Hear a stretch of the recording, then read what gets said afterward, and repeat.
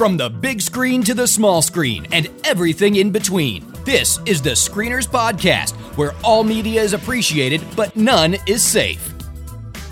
Hey, everybody, and welcome back to another episode of the Screeners Podcast. My name's Chris. This is Chad. Melody. And Josh. And we're back yet again to talk all things media. Hey, guys, guess what? Our episode tonight is brought to you by IndieBox at theindiebox.com. It's the best independent video games you can get, retro-style collector's edition boxes with all the goodies delivered to your door every single month, and we're excited to have them as one of our very first sponsors here on the Screeners Podcast. So I'd really like to thank them for providing our web hosting and all the other magic sauce that it takes to make this podcast possible. Thanks, guys. Don't forget, we love to hear from our fans. You know, as our high school history teacher used to say, if you have any questions, comments, or cries of outrage, let us know. Head over to our website, screenerspodcast.com, leave us a comment, or even better, go to Facebook and like us there. There's no excuse. We're literally everywhere on the internet. All right, now that we've got that out of the way, let's dive into Jump Cuts. Jump Cuts is our lightning round segment. As you know, we get 60 seconds each to answer a question about a current topic in media or news. And if we go over, you will hear this sound. All right, let's get right into it. All right, guys, so there's a new option for do your own distribution for content creators. So whether you're creating a music album, a movie, you've developed a television series that you'd like to sell over the length of an entire season to your audience, you've got a new option. And it was just actually open to everyone at the South by Southwest conference just a few weeks ago. And the name of the service is called VHX. And they're a direct-to-fan distribution platform that is built for premium video, audio, or other kinds of media. And so it's really exciting to live in this world where you can literally be your own film company, distribution. You can handle everything in-house, and it's pretty exciting. There's a lot of different options now, but I wanted to chat a little bit about this particular service, if we're excited about it and excited about what the future is of web distribution, digital distribution, and giving folks options. So, Chad, what do you think about VHX, man? I'm not exactly sure how excited a lot of the general public is going to be about this specific news, but I know for me and for probably you guys as well, I know we haven't talked about it, this is very, very, very exciting news. We've all worked at various times in our past in the field of production, specifically film and video production. But one of the great ceilings has always been distribution. Like, even if you had a great piece of art, if you can't get it in front of people, you know, what good is it? Yep. And so with the combination of the internet and now this platform, I am super, super excited, just from the standpoint of, you know, we've actually had conversations recently about writing some scripts and, you know, hopefully making some things, just because we know that there is going to be a way that we can get this in front of people, and we don't have to get it in front of millions of people. If it's just a few hundred, it's still awesome. So I could not be more excited about this, and I think it'll be interesting for the user too to be able to have more options and more choice than just, you know, the same old stuff that we get a lot of times from Hollywood anyway. So for me, you know, thumbs up. I'm super pumped. Yeah, absolutely. All right, Melody, what do you think about this? Yeah, my answer is basically the same. I think looking at it from just a consumer, a user, it doesn't, you know, do a lot for me at this point. But from a content creator's perspective, it's super exciting. And I think after my latest foray into learning the book industry from a do-it-yourself perspective and learning the distribution that's available online with ebooks and all of that sort of thing, I think having the same capabilities for video content is going to be awesome. And I definitely think that it will spark us to create a lot of content that we've kind of always talked about doing. And now with these avenues of distribution, it makes it make a lot more sense. Like Chad was saying, I think even getting it just to a few hundred people is a opportunity to create some profit. Whereas before, when we've done video podcasts, there wasn't necessarily a way to create profit with it, but now there will be. Thanks for that. Thanks for that. I was almost done. Okay. All right, let's move on. And Josh, what do you think? Okay, I think it's good news in general, but I think our commentary so far has kind of missed an important part of it. it is time we had a real player in the self distribution space. But the real issue is marketing support. And as one of the commenters on the article points out, distribution, especially if you don't want to add DRM to your stuff, distribution is easy because all you need is an FTP server. What we really need as content creators to get in front of people is a marketplace that consumers actually know about with films that people want to see, because the films themselves also have marketing support and have some way to get out there and build buzz somehow. Now, if VHX can turn into kind of a social platform for sharing and discussing independent content, and maybe it has, trailer functionality, and if it has really good search support. I like what you're saying, Josh. I'll let you. I would vote for you to finish. Yeah, finish. Go ahead and continue. We've decided to give you a few more seconds, a few more precious seconds. Awesome. Thank you to the Academy. You're welcome. No, I really was on my last sentence though. If the marketplace turns into something that has good marketing support and has good search capability so that people can find things they're interested in, kind of like Netflix recommendation engine, then I think we really have something on our hands here, and this could be great. Yeah. Mm-hmm. Chris, what about you? And I see the rest of my time I don't have. Nice.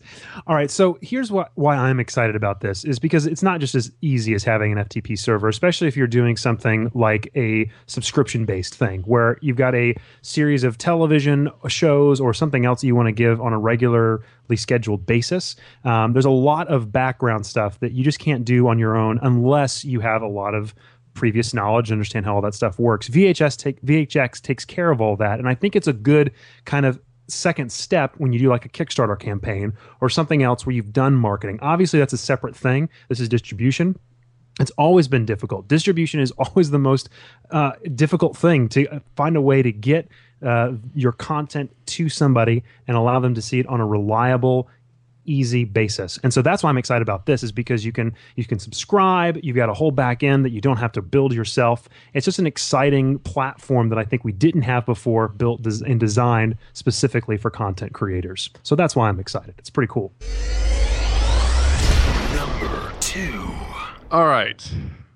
My next article comes from the annals of current controversy. Because the new Fantastic Four cast has been announced. Oh, has it? In case anyone cares about the new Fantastic Four cast. Woohoo! Nobody. I don't. Does anybody? Yeah, I don't like think so. Fantastic Four. Come on, guys. Twitter cares. Twitter cares. And Oh, you'll see why. Of course. The Twitter. I gotcha. The Twitters are all a buzz. You thought I was going to say something else. Yeah, I did. All right. So on to the question. Fantastic Four cast is Kate Mara as Susan Storm, Michael Teller as Reed Richards, Jamie Bell as Ben Grimm, and Michael B. Jordan as Johnny Storm. Michael B. Jordan, not the basketball player, the actor from Parenthood and a few other things. Wait, what? It's not Michael Jordan? Jordan? Not the Michael Jordan. But, however... Now I'm mad. This Michael Jordan shares the same race as the basketball player, and that is a problem for some people because Johnny Storm is supposedly white. So Hollywood's got this proud history of whitewashing roles, and this is kind of a reversal on that, and they're taking a character who is white and casting a black person, and some people have a problem with this and some people don't. So I'm wondering what everyone's opinion on this is, because here at the Screeners, we are all about baiting controversy. Right. So, Melody, what do you think of this? Well, I'm not sure I've completely figured out my perspective on this one as a larger question. But for the Fantastic Four movie, I really don't care. The property isn't close to my heart, so I don't have a distinct image in my mind of what that character looks like. I mean, I know what he looks like, but it's not like, I grew up loving Johnny Storm or whatever. So I don't have a distinct image in my head. I read through the other points in the article of characters that were played by actors of a different race. They were giving other examples of that happening in Hollywood. And I can't say any of them really annoyed me all that much. Maybe like Johnny Depp playing Tonto, because I think that is one that I do have a specific picture in my mind of a Native American, and that I thought it was a little weird that Johnny Depp played him, but Johnny Depp is a little weird, so whatever. I guess my answer to the overall question of a different race playing a certain character, I think it would only bother me if the race of the character was essential to their identity as it relates to the story, or if it's based on a real person. So like Fantastic Four, not important. Katniss Everdeen, not important to me. Like, I know she looked a certain way in the book, and maybe it wasn't that exact way in the movie.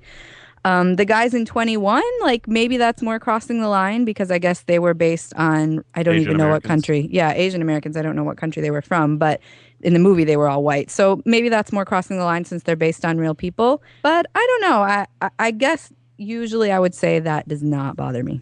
I see I went out of the order we'd agreed upon beforehand for this, so let's fix that. Chris. We always say that you kind of, switch things up, Josh. So I do. I got to keep it fresh. Keeping it fresh. I rolled with it. I just rolled with it. Well done. All right. Okay, so I'm sorry, were you going to ask me the question, or you want me just to tell you? I did, but then you kept talking. So I'm sorry. I figured that was part of your response, and you now have 30 seconds. Yeah, your time's already rolling, buddy. Okay, so anyway, I was not keeping track of Melody's time. I let her go that time. Everybody. Yeah, I was waiting for someone to stop me, but nobody stopped me. All right, here I go. Talking and talking. So I always say, hire the best actor for the role. The thing that's interesting about this is they're going to have to obviously change his background story a little bit. I guess maybe he was adopted by his family, because he's actually supposed to be Susan Storm's brother, if I'm not mistaken, and Kate Mara, as far as I know, is white. So they're gonna have to change the backstory. I don't have a problem with that. I think it's fine. I think Samuel L. Jackson playing Nick Fury, he's perfect for that role. I don't have an issue with that, as long as they don't make it just really strange that they don't address the fact that they're brother and sister, and somehow they're from different races. So anyway, that's I think the biggest issue for purists is that they're coming from that background and saying, well, no, it's supposed to be blah blah blah in episode for la la la and issue 2, whatever. I don't have a problem as long as he's fa la la la. The Christmas episode. La la la la la la. I'm just saying, if he's a better actor, if they've gone with a better actor, I'm happy. Just under the buzzer. All right, Chad, what about you? Well, I think the controversy, shocker, is overblown by the internet. I know that never happens. It is interesting, at least. It is at least interesting to think about the fact that Hollywood does have a long history of the quote-unquote whitewashing of characters. Right. And with to no controversy. And then as soon as something like this happens, the other direction, there is an immediate controversy. I find that interesting socially.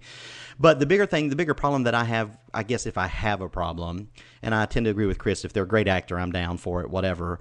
But it seems that Hollywood has changed ethnicity in characters when there was no obvious gain to doing so. Maybe it was just their perception that everybody needs to be white for some strange reason, like in Avatar, for sure. You had Aang and Katara and all them, that all those that were completely changed. I don't know that they gained anything from that. So I don't understand that perspective of it, and it maybe bothers me a little bit that it does change canon. And I know that sounds a little silly, but if it's something like if Superman all of a sudden is Asian, for example, they have to reintroduce his entire story of where he came from. And so that becomes an issue to me, I think, when there is an established kind of story that is altered. But I'm with you guys. It's kind of hard to get riled up about it. It's a little silly too, because we haven't actually seen the movie yet, so we don't know what the reasons are. Maybe there's a really good reason, and we're all like, oh boy, now we feel stupid.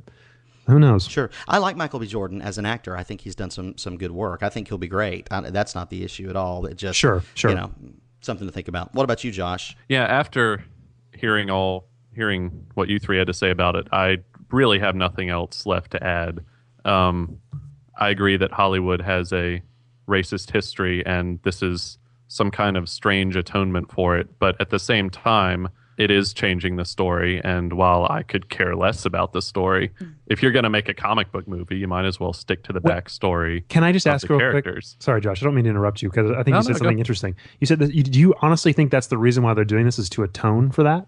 Like that was an interesting way that you put that. I'm just curious. I don't want to ascribe motivation. I was just saying that this kind of serves as a strange little token in that direction, which Hollywood is fond of doing. Right. Sure. I think it's more from the standpoint of he's probably the best choice for the role, and it gets people talking about the Fantastic Four. That's probably true. And I think and you're who right. would in any other, I genuinely believe that, because I think the interesting thing was, if you guys remember, just a few short years ago, they were talking about the new Spider-Man, and there for a while, the actor on Community, I don't even know his name.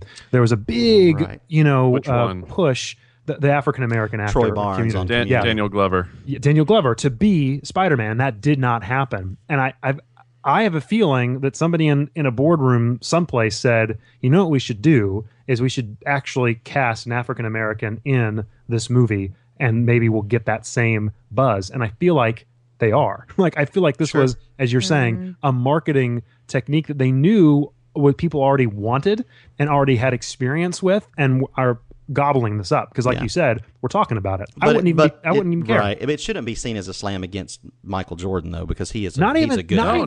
Not even a little. I like him. It is a way to drum up publicity. I mean, no one wanted him to remake Spider-Man. How much less do we want him to remake Fantastic Four? Very little.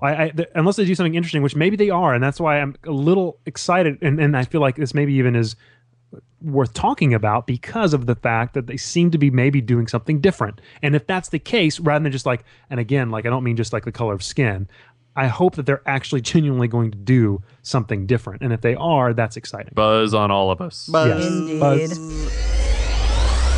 Number 3. All right, my question for this week, I'm a little bit afraid to bring it to you guys, because it may respark the great piracy debates that we have become famous for on the screeners. It may. Yes, there is a buzzer, so just remember that, okay? But here is the deal. There is a new website called Popcorn Time, and basically it is the new Napster for video piracy. It makes watching pirated movies as easy as firing up Netflix. Everything is free. There's no mess. You just press play. The article here says that basically it's easy. It's just as easy to watch pirated content as it was to download songs on Napster. And apparently, at least according to Popcorn Time, it's legal. And so my question to you guys is basically, what do you think of it? Let's start with Josh. Well, I don't want to be contradictory, but let me clear a couple things up here. First, it's not new. It's been around for a little while, and the developers had a legal scare and dropped it, and now they're back. Second, it's not legal. They make you agree to at all. They pop up this disclaimer when you first start that basically you're agreeing, I know I'm breaking the law, but I don't care. I'm responsible for breaking the law. Exactly. And that's all this is. Napster got shut down because they had all the stuff stored centrally, and torrenting is based on everyone is guilty and you can't hunt us all down, which that's, half true, partially debatable. So anyway, when I first read about this, I was kind of surprised it hadn't happened already, but then I thought about it a little more, and I'm kind of surprised it did happen, because won't making torrenting even more accessible than it already was, which it wasn't hard as long as you were kind of familiar with the internet. Yeah. But won't making it more accessible just inspire the MPAA to commit resources to what the RIA did and just start sending out individual lawsuits to individual pirates? I mean, actually, not the MPAA has been litigious in the past, and I heard of cease and desists and punishments from them before the RIA lawsuits ever started, but it wasn't as big of a scale because we didn't have the bandwidth to pirate movies as quickly. Exactly. And now we do. And so I think this is just inviting individual litigation, and I don't use it, but at the same time, the big distributors should really just take the hint and make stuff available wherever people want to watch it when they want to watch it. Josh! Make the legal way as accessible as this, and it's a win-win. Oh my, Josh, you make so much sense, but my friend. when you cut off the Hydra's head, 2 more will grow in its place. Yep. And I'm done.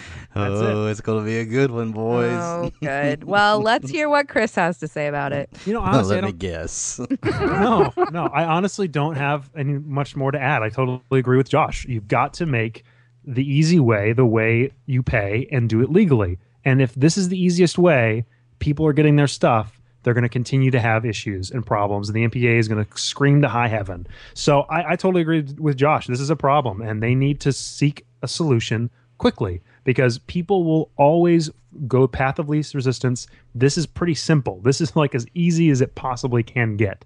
And they're going to continue to have issues like this unless the industry changes completely as a whole and gets it together. So I'm really interested to see what the next step's going to be. I hope it is them realizing that they need to change. Oh, Lord. All right, Chad, what do you have to say about it? I agree. The path of least resistance is definitely, it doesn't matter if it's stealing, doesn't matter whatever. If it's easier, I want to do it, right? So exactly, it's easier for me to steal a pack of gum than to pay for it. So we should just all do it because it's a lot easier. That is the biggest red herring. I understand people's desire to have what they want when they want, and your generation in particular is particularly bad about that, you young kids and your rock and roll music. Geez. Wow. But I agree. There's no doubt Hollywood has to rethink their distribution model.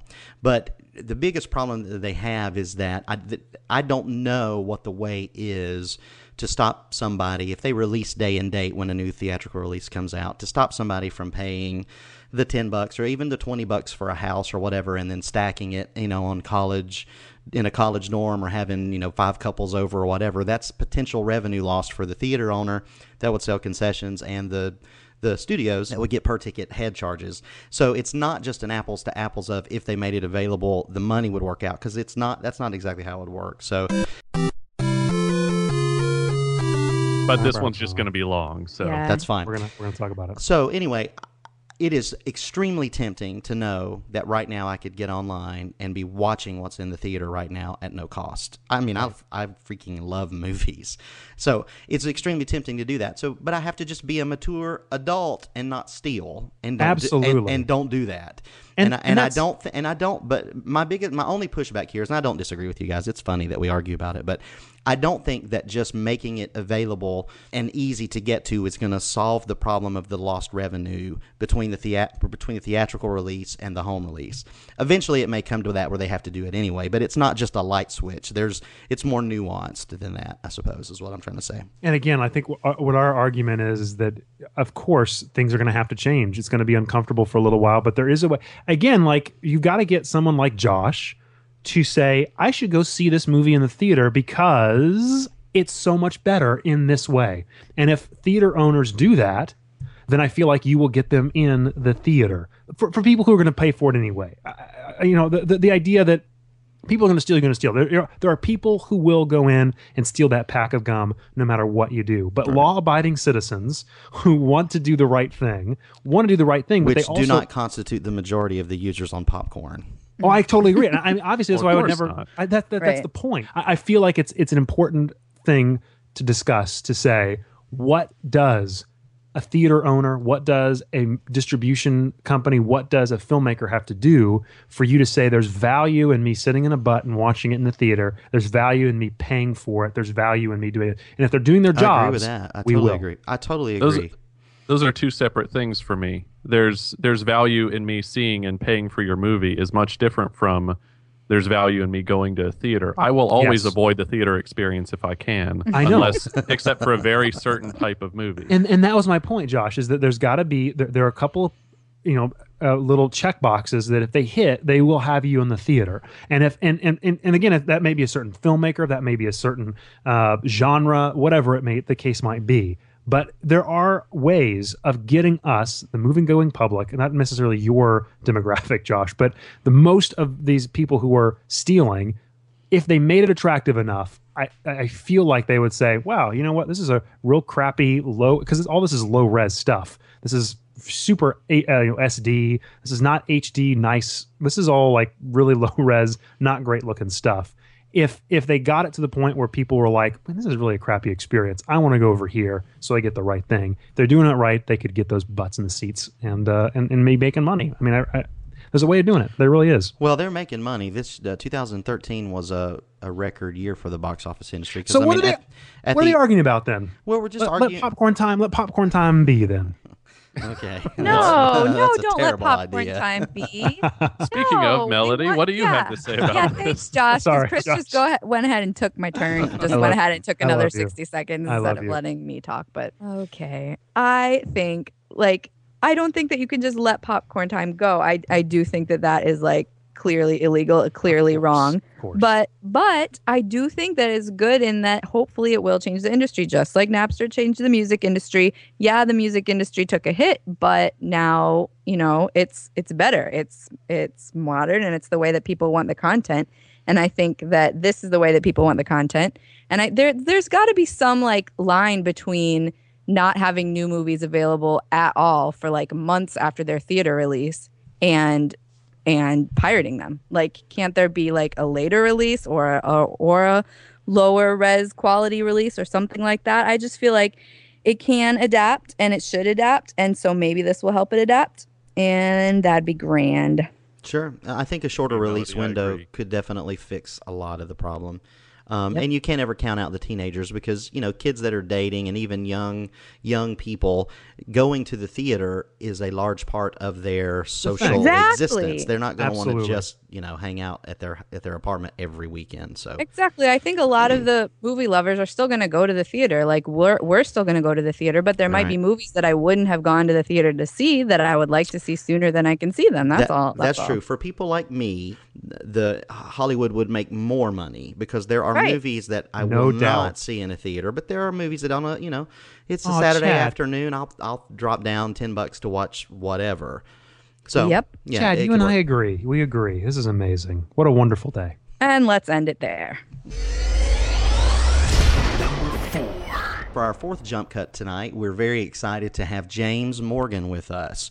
James is the president of IndieBox, our sponsor for tonight's show of The Screeners, and he's a longtime listener to the show. He loves movies. He certainly loves video games, and we're very excited to welcome you to the Screeners podcast tonight. James, thanks for being here. Thank you for having me. Yeah, so I guess the first question we want to get to is IndieBox. In a day where everything is going away from the box, away from the instruction manual, everything you can buy, the day of release, you can download it directly to your systems at home. Tell us a little bit about what IndieBox is doing. You guys are taking a different approach, a different model. So tell us a little bit about what the company is and kind of what the philosophy is and how you came to be. Okay, yeah, absolutely. We are taking a different model. We realize that nowadays you walk into your favorite retail store like a GameStop or something like that, and you're just looking at a bunch of DVD cases is what it boils down to. And you open it up and you've got a half-folded sheet of paper that tells you what the controls are and a disc, and that's about the end of your gaming experience until you put the disc in. And as a 30-plus-year-old guy, I kind of missed having something to open and something to read over. Mm-hmm. When I was growing up, we had, a trip to the store, and you got to look over all the boxes, judging how fun a game was by the 3 screenshots on the back. These were the days before internet, mm-hmm. So you got all your information from GamePro or something like that. There was no knowing everything before you got the game, and so right. We felt that this is kind of like a lost art. And so the team and I decided to bring back the box. And so every month we're putting together an indie game that is just released in the last couple months or about to release whenever we release the box. And we're going to pack that box full of the things that you remember when you were a kid. And so we've re-engineered a game cartridge of sorts. We've got a full color manual in there that's 24 to 32 pages long. We've also got a CD soundtrack with every single game on disc. You can throw it in your CD player. That's cool. Got bonus. Yeah, it's amazing. And then we've also got lots of kind of tchotchke stuff where we've got button sets that are for the game that's being featured, stickers for IndieBox as well as the company that made the game. We've got lots of exclusives inside the manual for other games or musicians, and with a link on that page to get something else on top of what's inside the box. So we've got lots of great deals that are going to be inside this box to just kind of pump you up before you play the game. And we really want people to get back to that feeling of riding in the backseat of your parents' car, reading that manual, hyping yourself up before you get home, and and finally like putting the game into your console, or in this case it would be in your computer, and having a ball. So that is kind of like a lost art to us, and we want to bring it back. That sounds very, very cool. And you guys, it really sounds like you're packing a lot of value and a lot of stuff into each month. Let me ask you, how do you guys go about selecting the game that you're going to highlight for the month? How do you pick all the ancillary support material as well? And then, more importantly, where can we play these games? Okay. So the first question is, how do we select the games? And right now, a lot of us are either indie developers or lovers of indie games. And so we know a lot of the popular games that have released lately, and we reach out to those developers and we tell them what we're doing. And so far, everyone has really come back with positive feedback and jumped at the chance to be an indie box. One of the good things about creating a physical product is that it doesn't interfere with any of the contracts with all the other digital publishers, because so Old this is like subversion. That's right. Sneakernet. So this is like an added revenue channel for them, and so all the developers are super excited about it. And we have a few sites that we use for ranking, and we make sure that the games are fun and that the general community thinks they're fun as well, and they stand up to a certain quality. But yeah, that's generally how the negotiation process goes. We have a great time with it. That's very, very, very cool. So just if you don't mind, real quick, tell us just a little bit about what has happened from, behind the scenes planning, the idea behind IndieBox to now. You guys are getting ready to, I know the site, theindiebox.com is now live, and you guys are taking subscriptions forward to the different plans. So if you want to maybe tell us a little bit about some of the subscriptions, but we also want to hear about kind of the process from the idea to where you guys are now releasing your very first game in May. Is that correct? That is correct. Mm-hmm. Well, right now, the process was very grueling, to say the least. Sure.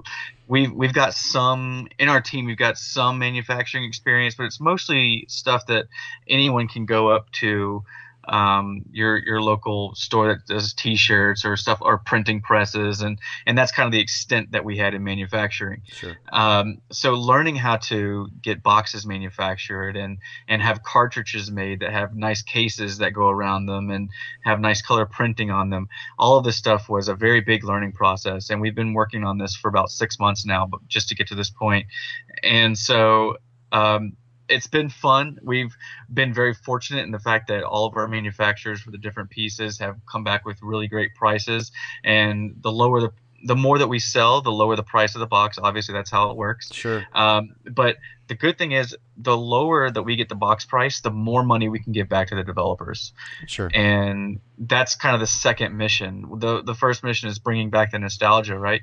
But the second part is really funding game developers, because we're hitting a point now in game development where it's a race to the bottom, and that's something that you've seen in the last few years on the iPhone or Android App Store, where if it's not 99 cents or free, people don't usually want to play it on a whim. And so we're seeing indie games do the same thing, where if you're not underneath a $5 price point or a $10 price point, or on a holiday sale that's for $3, you're not seeing a lot of revenue. Right. So that's kind of the thought process of what went into creating IndieBox and why we're doing what we're doing.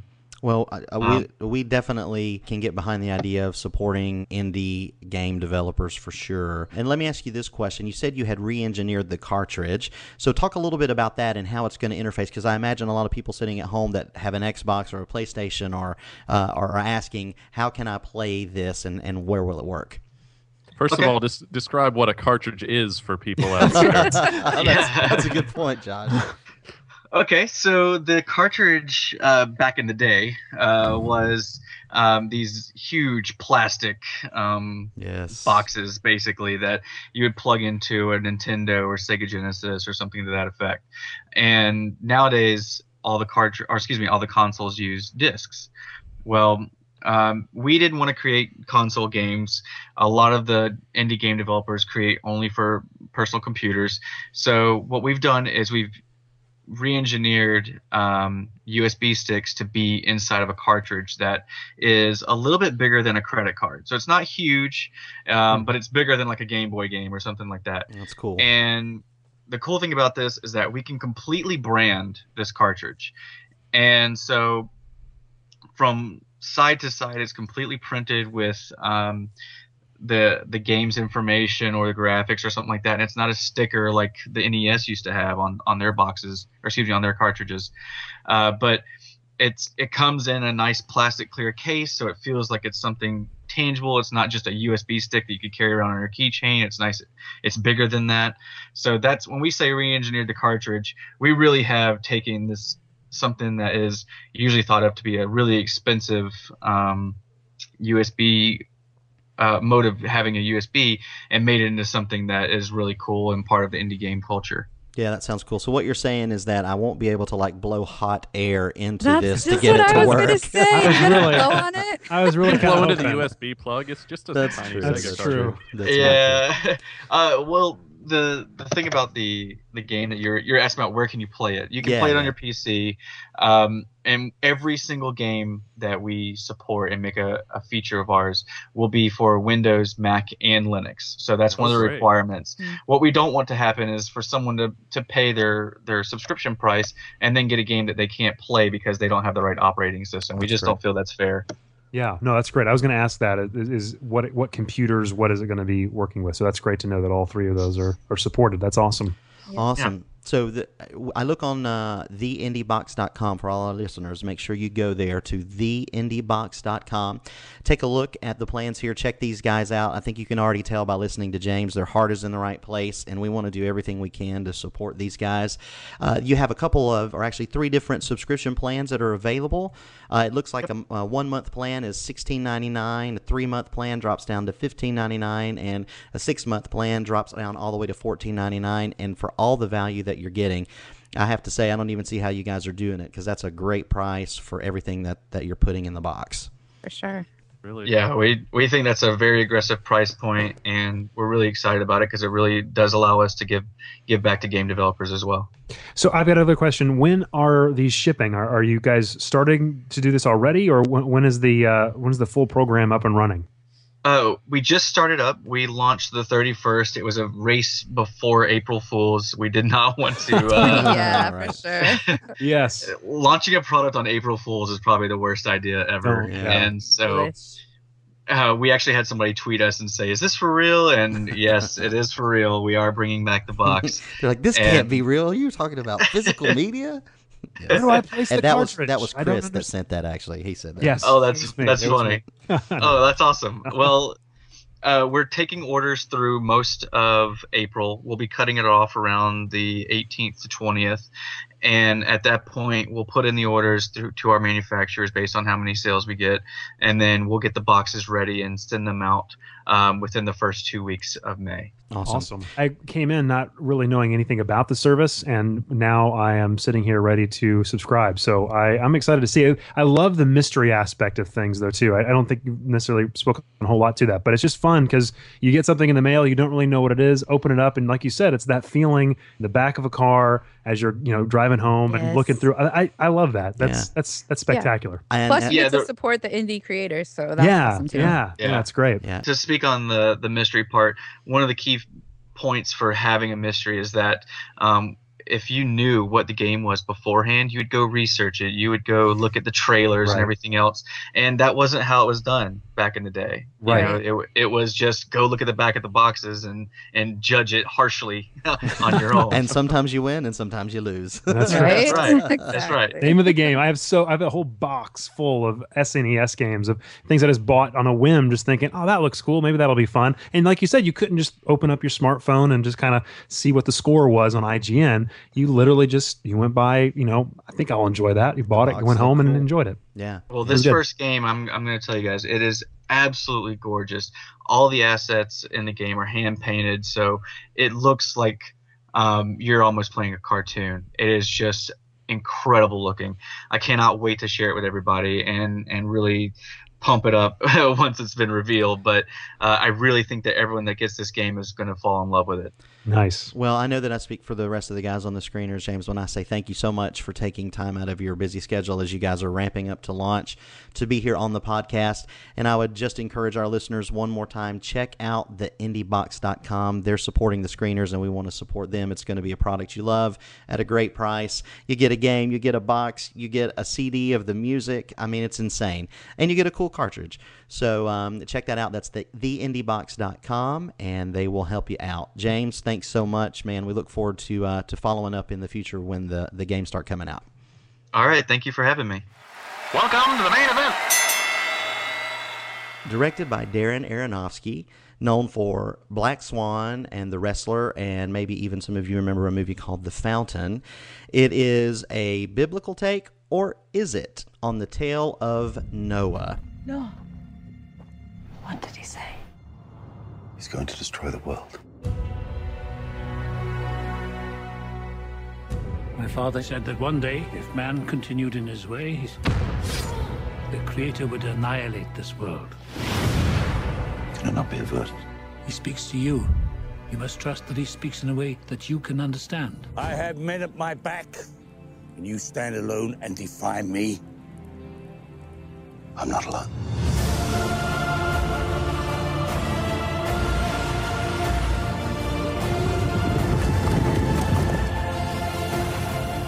It begins. Remember, Noah, he chose you for a reason. That's the end of everything. Beginning of everything.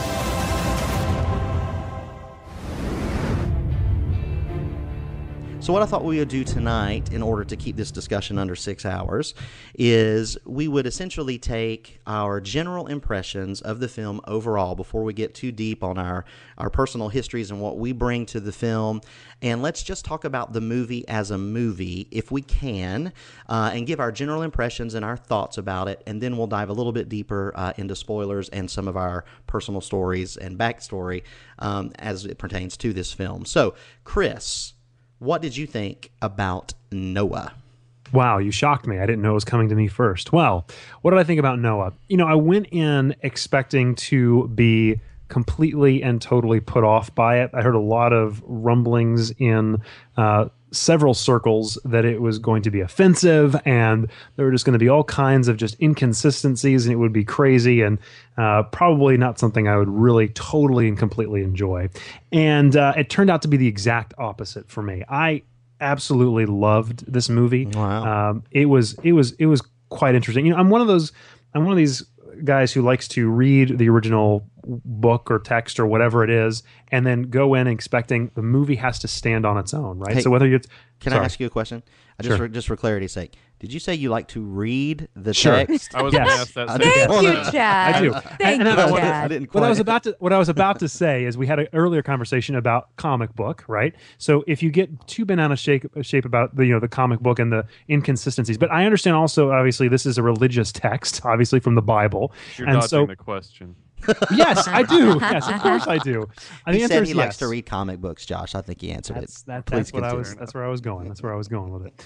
Thank you very much, Chad. Anyway, so for me though, I was expecting to be completely, but there wasn't a whole lot that caught me in that way. It was more just a really well told, well made story. There were some interesting moments, some just really good filmmaking moments that oftentimes when you watch a quote unquote biblical story, it's usually pretty straightforward. They don't take a whole lot of artistic license. And I thought it was fairly refreshing to see a lot of these artistic licenses being taken that aren't necessarily not non-scriptural. They're just not in the script. Does that make sense? They're not in scripture. And that's okay. Like he just kind of glued some of these things together that we get in this relatively short story in the book of Genesis. So for me, the movie as a whole was really enjoyable, exciting, tense. I mean, there's a scene at the very end of this movie where I was genuinely breathless. And it was good. I enjoyed it from beginning to end. It was quite a good time. From beginning to end. Okay, a strong endorsement from Chris. So, Josh, what are your general thoughts about Noah? should I aim for shorter than Chris's general thoughts? That would be easy. That would be easy. Okay, that'd be better. I'm sorry. All right. I'm sorry, guys. No, you were enthusiastic. This is good. You can make up for me. We're about to get the anti-enthusiastic, so it's okay. I was flooded with enthusiasm. Oh my gosh. Yeah. Indeed. Okay. So I saw all the the Facebook buzz and the articles on both sides of this, and of course, biblical movie, that it's just going to happen that way. And it's easy to say, it's Darren Aronofsky, and of course you shouldn't expect a literal interpretation. But a lot of people still don't know who he is. I loved Pi. I loved The Fountain. I loved The Wrestler, and I think Aronofsky is a genius. And I think he's continued a lot of that genius. He has not stopped being a genius when he made Noah. And I enjoyed most of the movie as well. When you see a movie, it is. It's going to be interesting. I'm gonna have to go get my armor and put it on. Oh, yes, that's you right. are. Spiritual armor. Oh, he was talking about real armor. Sorry. Oh my gosh. And our Christian listeners just already there. Look. I've got a Bible right next to me. I'm ready to turn to the source material, my friend. Oh my gosh. Wow. Anyways, when you like a movie as much as I like this, you want it to be perfect, and it's still, there were strange concessions to plot structure and to what a movie is that kind of took away from what I thought the filmmaking genius was in the movie. But I guess we'll get to some of this later when we talk about specific plot points.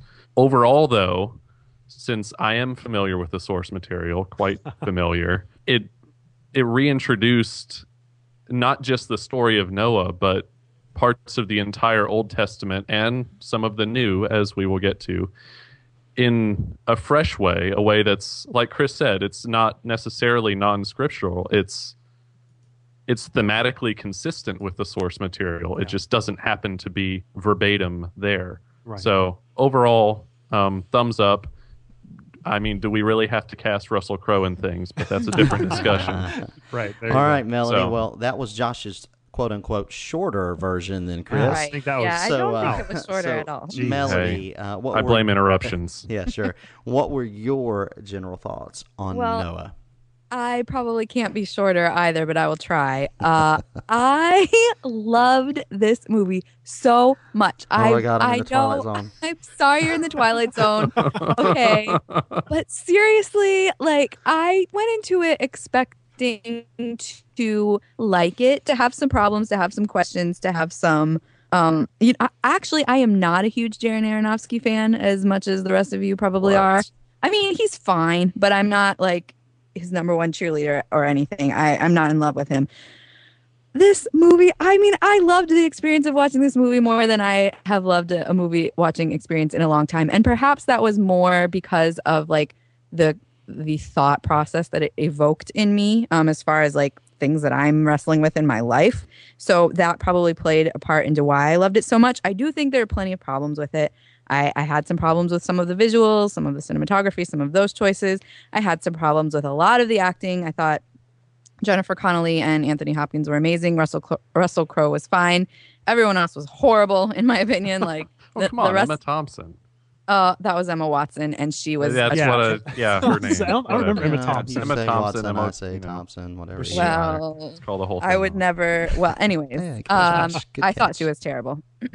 But man, I feel like when art has the capability to inspire engagement with deep questions, it's one of the most inspiring and captivating and beautiful things that exist in the world when you find a piece of art that can do that and that can make you think about questions of what it means to be human and all of the religious stuff too. But more than that, even I totally connected with so many things in this movie, and I don't know. I was expecting, as far as the source material goes, I was expecting it to be way out there, way off of what is written, and I really didn't think it was. I didn't really think it was way off. I think that everything that I saw in that movie were theories, at least that I've heard before. I don't think there was anything in there, minus a couple like visual choices that I hadn't heard before, and I really thought it was awesome. I thought it was awesome, and I really want to know why Chad didn't go. Well, a little backstory for me. I am an unashamed fanboy of Darren Aronofsky. I love Pi, Requiem for a Dream, okay. The Fountain, I adore. The Wrestler, like I mentioned, I think in our last podcast, is in my top 10, possibly top 5 of all-time movies. And I even loved Black Swan. And what you get with this movie, and it's impossible to separate my knowledge and my upbringing of and the role that the text, if you will, plays into my knowledge of what I'm going to see on the screen. But just as a movie, so take all of that stuff out, because truthfully, I do not ascribe to all of the controversy. I am not getting all up in arms about what they're changing or the creative license that they needed to take, because you do what you have to do, to tell the story that you want to tell. I'm fine with all of that, and I'm super liberal when it comes to to creative license in film. But as a movie, to me, this of all of his works, the most flat. I'm going to say it, I was bored in this movie. Wow. Oh my God. I absolutely was. For me, if it's an Aronofsky film, you're going to get a protagonist that is self-loathing and is very difficult to root for, and you possibly will hate them, and they may be mad. I mean, it's a common theme in every one of his films with his protagonists. So the fact that he did that with Noah is certainly a creative license, and I'm okay with that, but I think as a result, within the context of what this story is, it just didn't connect for me as much. And I don't think that this movie necessarily asks a lot of questions more than it does posture specific positions. Again, I don't have a problem with those. I don't have a problem with any of his agenda or any humanist kind of stuff that he's bringing to the table, but it was extremely, to me, a very simple, heavy-handed, time after time, beat after beat, beat after beat, over 2.5 hours. And so, it was only 2 hours. It's 2 hours and 20 minutes. So wrong. Yeah, we need to talk about this. Let me tell you all the reasons why. So right. And so, I feel like, and Melanie and I were talking about this, I feel like they got the animals completely wrong. Like, they don't look real. Things. Yeah, the animals don't look real. There's no doubt about that at all. But that's because animals are better than humans, but we'll get into that later.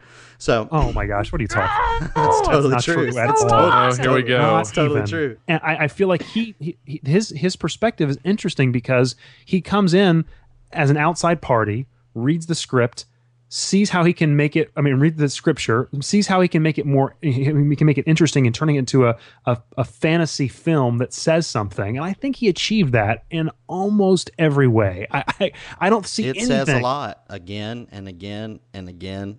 No, I don't. Stop it. True. It's totally true. You are so wrong. Like literally, right. when I was watching this movie, I had a smile on my face almost the entire time. I loved every second.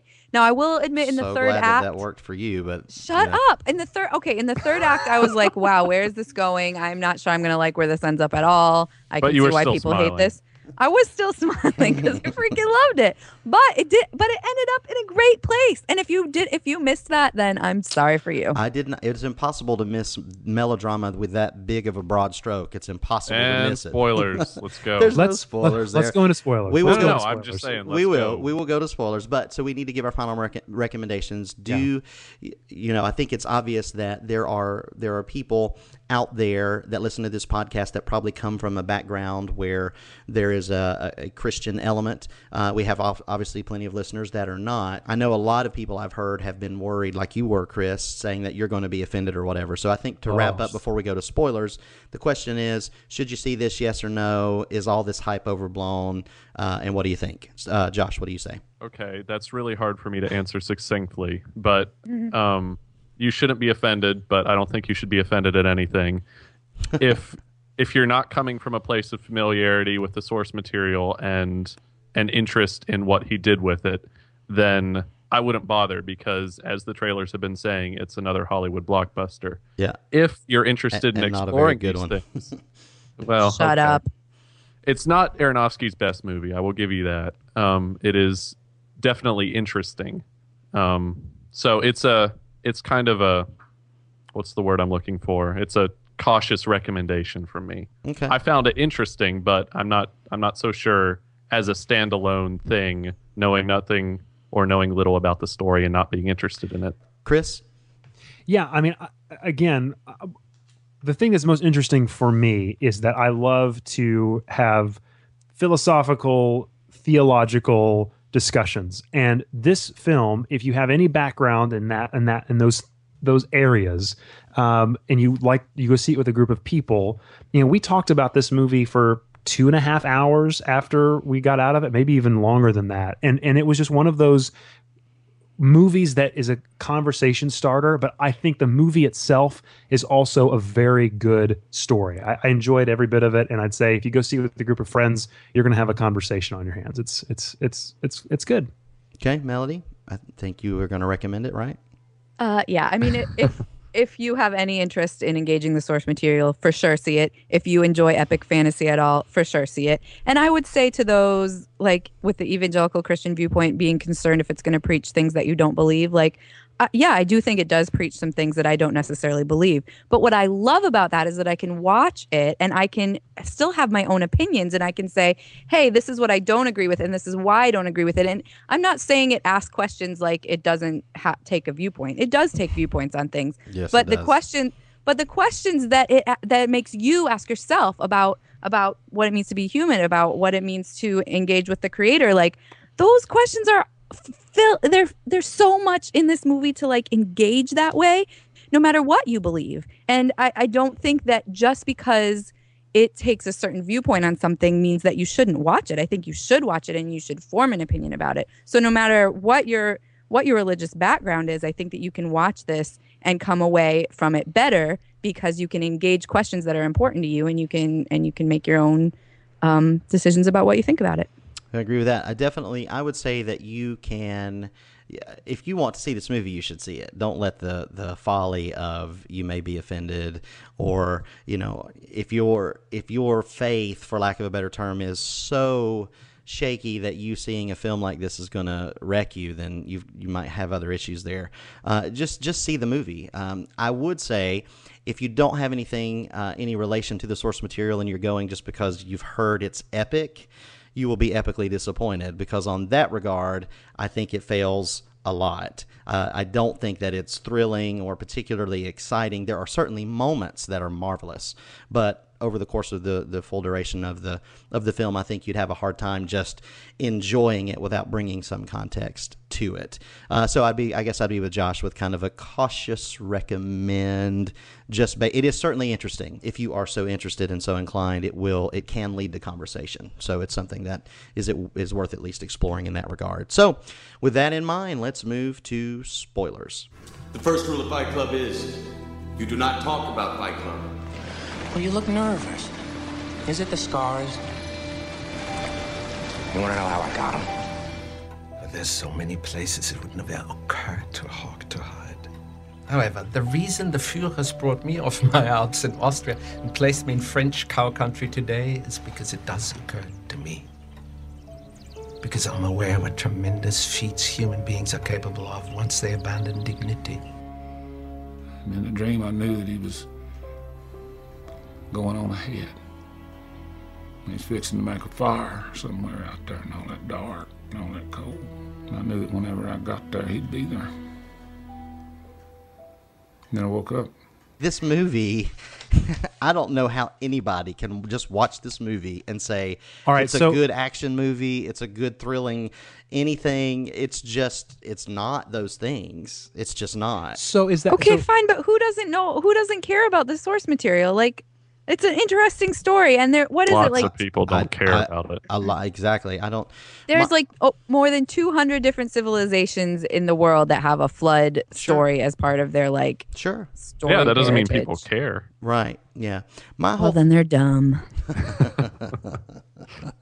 So, all right, Chad. Yeah, yes, lay out your the biggest things that bothered you, because obviously the three of us have a little bit more of a positive slant on that. It's not that there is one big glaring huge glaring thing. I think it is very preachy. I think it lays its cards on the table early and rings that bell over and over. Which ones are those? I'm what are its cards exactly? Okay, calm down. Because I've heard this, but I'm just curious. All right, so it's obvious that Noah is wrestling with. First of all, let me say this. I agree with Melody. I do think that it essentially covers all the beats that are in the Old Testament. It has God.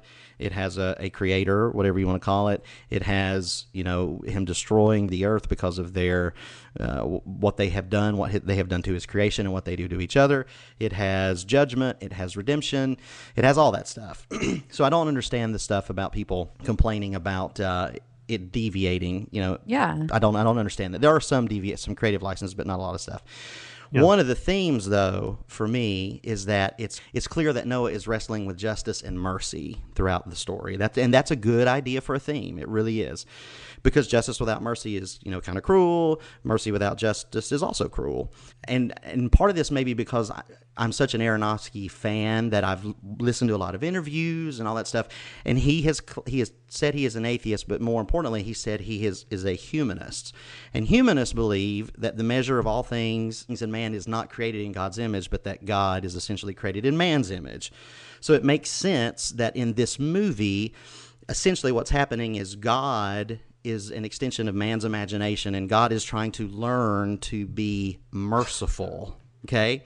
So the agenda that he's pushing, perfect example, is the cliched bad guy. Okay? What's his name? Tubal Cain or whatever, Tubal right? Cain. So, yeah.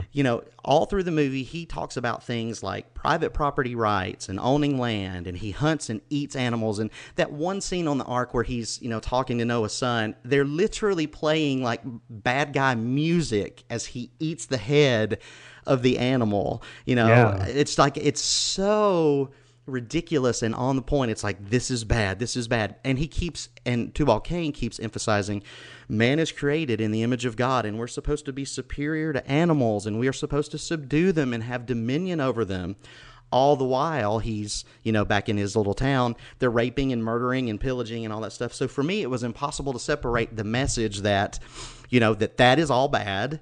Yeah. And the opposite is all good. And I think that theme was carried all the way through the film, so much so that any thematic resonance with me was broken. Not because I was offended. I wasn't offended. I'm extremely difficult to offend in any regard.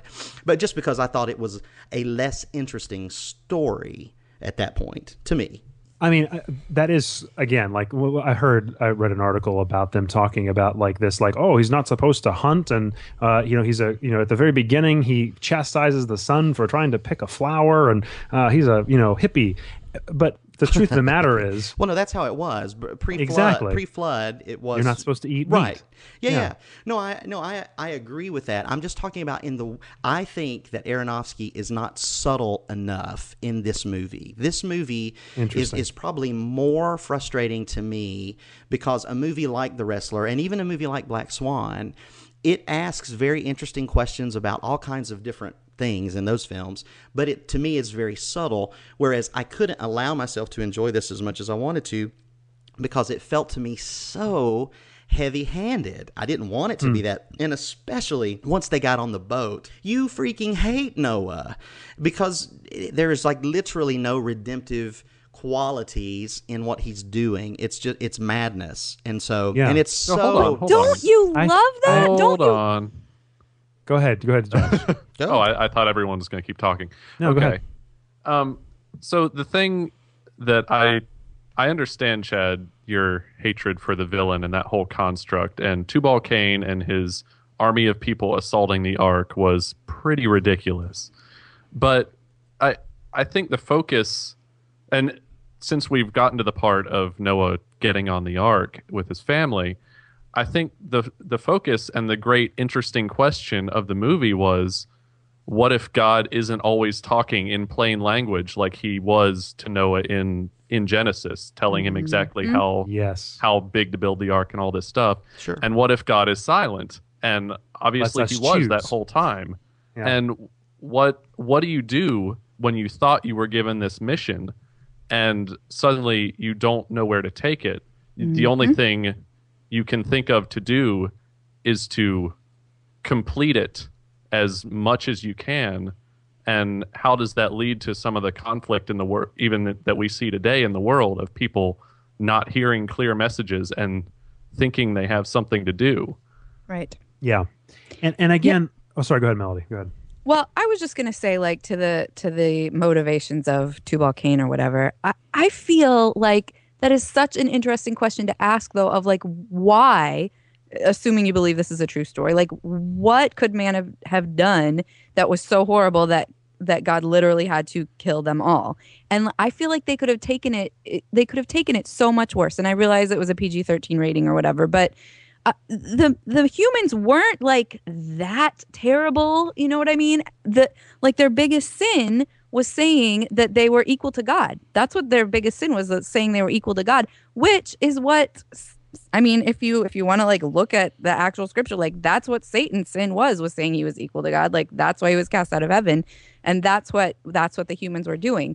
But honestly, like, I think that there is a lot of areas to resonate with Tubal Cain. Like when he's in that shed or whatever, like yelling to God, like, why won't you answer me? Why won't you talk to me?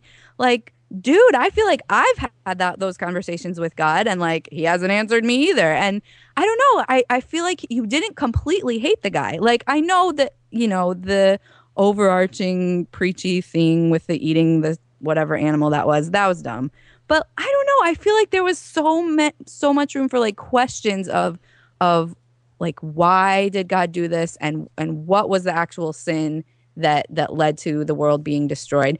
And the part about Noah, like, you hating him by the time he's on the ark, I love that. I love that it's not just like some story about some guy that heard completely from God and understood exactly what he was doing and was totally fine with watching the entire population of the world be destroyed. Like, of course that would make you go crazy. Of course that would make you go crazy. I loved that he told the story that way. And I love that Noah had to wrestle with the questions that he was wrestling with. I just thought it was so great. Exactly what you said, Josh. Like, what do you do when you feel like you're on a mission and then suddenly you are lost in that mission? And what do you do? I agree totally that having an ambiguous motivation is always more interesting. But to me, it wasn't. There was no subtlety. It was literally madness from the time that he got on the boat. And yes, he had one scene where he kind of looked up into the skies or whatever. And so there was no gray. It was all black and all white to me. And so just as a result, yeah, it was. I don't know. Gray about to that. who? What was black and white? I can see that a little bit. The bad people are bad. The good people are. Yes. It's Are you kidding me? Clearly black and white. Look, Noah is black and white? Yeah, Noah's completely gray. I don't think so at all. I don't think so at all. Which is he? Which is he? I think he's white the whole time. It's clear that his motivations, yes, it is you in the made-up story of the familiar melodrama that happens on the boat. And it's Crazy Town, guys. That whole 45 minutes that we're on the boat, it's Crazy Town. But whatever. If that's, that's he had. Yeah, they got to do.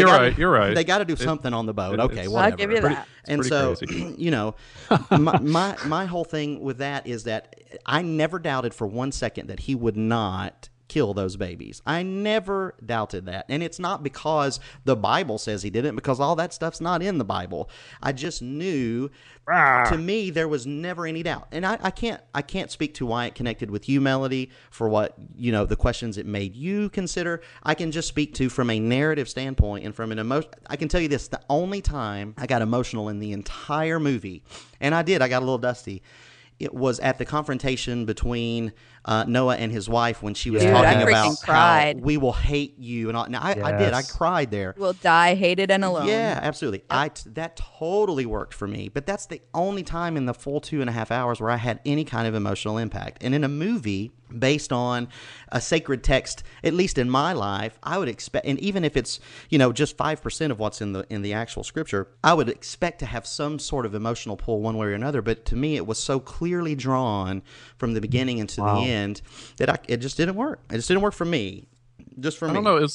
For me, it was part of the, not just Noah himself was drawing me into the movie, but part of it for me was the set pieces around Noah. And we focused a lot on what happened on the ark, But one of my favorite parts was the Watchers. Oh, so good. These creatures, these fallen angels who have been there for thousands of years now, who came to Earth, disobeyed the Creator to try to help people. Yes. And they die doing it and are redeemed.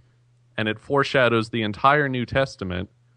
And it's amazing, dude. Visually reminds you of this is the end, but that's a whole different story. It's true. but that was, for me, that was actually a touching moment. So it was a touching moment. When they say the Creator forgives, like that was amazing. That was like home or whatever. The Creator brings him home. Takes us home. It was like one of those like, oh wow. So there is because again, like you just Chad, you're talking about how like he is a humanist and God is but no, God actually exists in this movie. Like sure, I'm talking about like, Aronofsky in general is a humanist. I understand. I think the movie says, to me, it clearly says that God was not merciful. That God had to learn to be merciful, just like Noah did. And it completely does not say that. I think it does. In the end conversation, when Emma Watson is talking to Noah, she says he picked you because he knew that you would choose mercy.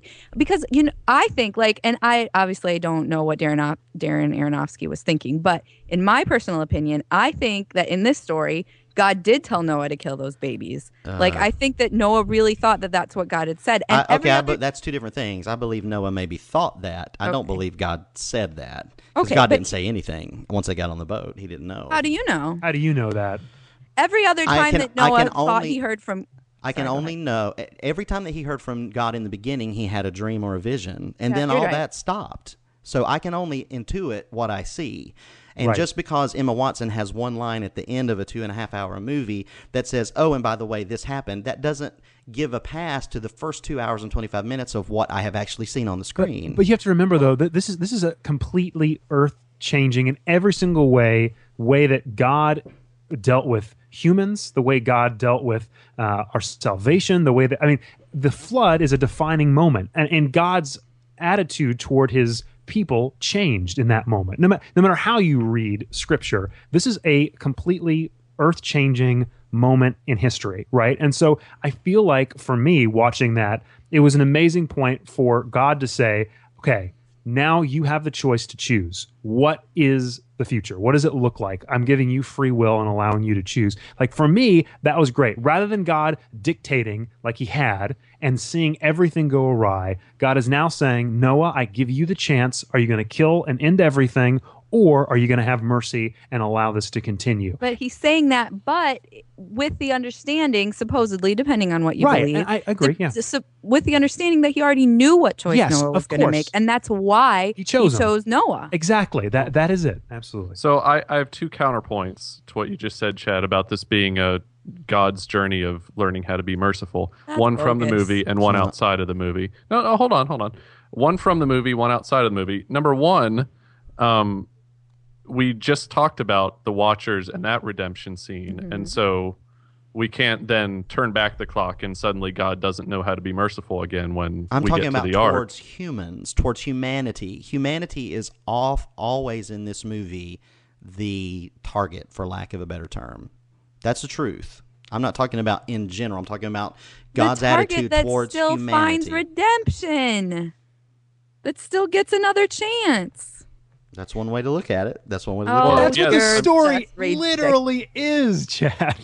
Well, not through Noah's eyes. Exactly right. No, I'm not even saying. I'm just saying, like, if you say the word Noah, somebody maybe hasn't even seen the film. Like, what you're saying but we're is, not talking about. I understand, we're talking but about the film. I understand, but the story is that. I mean, when you take a step back, that is what the story is literally all about. But go ahead, continue. Sorry. Go ahead, Josh. Well, my second kind of question was also, you see this in the Old Testament itself. You see this like when God's going to destroy Sodom. I think it's Sodom, and he's going to destroy the entire town, and whoever it is at the time, Lot or Noah or Moses is arguing. Wow, I can't even remember the names now. Anyways, whoever is the righteous person in this scenario, I think it's Lot, is arguing back and forth with God and getting him to say, okay, I'll spare 5 people, I'll spare 10 people, Right. And this whole kind of mercy negotiation thing goes on in the scripture. So I think that's another way in which the movie is kind of faithful to the source material. I would agree with that, except in that scenario that you're talking about there, God is the ultimate decision maker in who is merciful. And in this movie, Noah is. And that, for me, that's a problem. Oh. Listen, we're talking about points and counterpoints, right? So, you see, in this movie, it's all up to man. God is not the one to decide that man is even worth saving, that mankind is even worth saving. Man is, and that's because Aronofsky is a humanistic person, and that's okay. I'm not coming down against him. I'm just saying those threads pull me out of the movie. In this movie, even though God certainly exists, it's a belief in God, but man ultimately makes the decisions of value and dignity of the human race. And so to me, that pulled me out, or at least stopped me from fully embracing it. I wanted to. Hey, man, I went into this like, I can't wait to tell all my friends that are like, don't go see that movie, that it's the greatest thing ever. Because I want to love things. I want to love movies, right? So I went in here as open as I could, but it just didn't. I don't hate this movie. I don't think it's a bad movie. I don't think it's constructed poorly. I just think, to me, what I read as I watched it, the subtext became so heavy that it was just too much of a weight for me to bear and still let myself just completely embrace the film. I can appreciate the fact that there are some big questions at play here. There's no doubt. Questions about the universe and judgment, and does God exist, and does he love, and capable of all kinds of things. And if for nothing else, that the fact that this movie exists and enables us to have conversations like that, then it's certainly a worthy endeavor. So, I cheer the fact that it happened, and I'm very happy that it's made a decent amount of money. I think it's going to, by far, the highest grossing movie of Aronofsky's career, for sure. Yeah. Yeah, and it's probably the most approachable as well. I mean, definitely from that standpoint. Although now I want to watch The Fountain again. Yeah, that's great. And then I want to watch Tree of Life, and then I want Tree of Life Darren Aronofsky and *1. Terrence Malick to do a story about a movie about the Book of Job or something. Tree of Life is my top movie of all time. Oh, jeez, of not all time. Job. No, yeah, Job is messed up. Okay, well, anything else that we want to talk about? Anything specific? Do we want to talk about? Probably need to wrap it up. Yeah, that's a lot. I mean, there's so much more that could be talked about. But Chad, I appreciate your viewpoint. Like, I really do, because I really could not understand why somebody wouldn't like this movie unless they were just super, evangelical, straight-laced or whatever. So I do appreciate your viewpoint. I feel like this discussion that we've just had is the reason why I like the movie. I agree. And even though, totally the director had a subtext that maybe that's what he was saying, I think there was enough in it to say that maybe that's maybe not what he was saying, that you can look at it either way, and that choice of how you look at it is just good to engage it. And I feel like it's a good opportunity to engage these questions in a fun and entertaining way. And this is why we do the Screeners podcast, right? So we can have these kind of conversations that we think are meaningful and exciting. And I think this film does it. Even if it's not, in Chad's opinion, not a good film or the best it could be, right? I still think it is it is a good film. It's just not. It's just disappointing because I had super high expectations from Aronofsky. You're listening to the Screeners podcast. All right, guys, thanks so much for tuning into the Screeners podcast. Once again, thanks so much to our sponsor for this episode, IndieBox. Go to theindiebox.com and check them out. It's fantastic. I know I'm going to go and sign up right now. We've talked enough. It's your turn. Go look us up on Facebook, where you can like our page for updates. And this week, if you go like our page, you'll be entered to win our top movies of 2013. So definitely another incentive to get over there and like our Facebook page and keep posted on the things that are happening in the world of the Screeners podcast. While you're there, let us know what you think of the episode. Stop by screenerspodcast.com to read our show notes, or send us an email at screenerscast@gmail.com to tell us what you'd like to hear about in future shows. And don't forget, real fans leave iTunes reviews. Thanks, guys. Have a great week. And that's a wrap. You've heard what the Screeners had to say. Now you be the critic. Head over to screenerspodcast.com and let us know what you think. See you next time.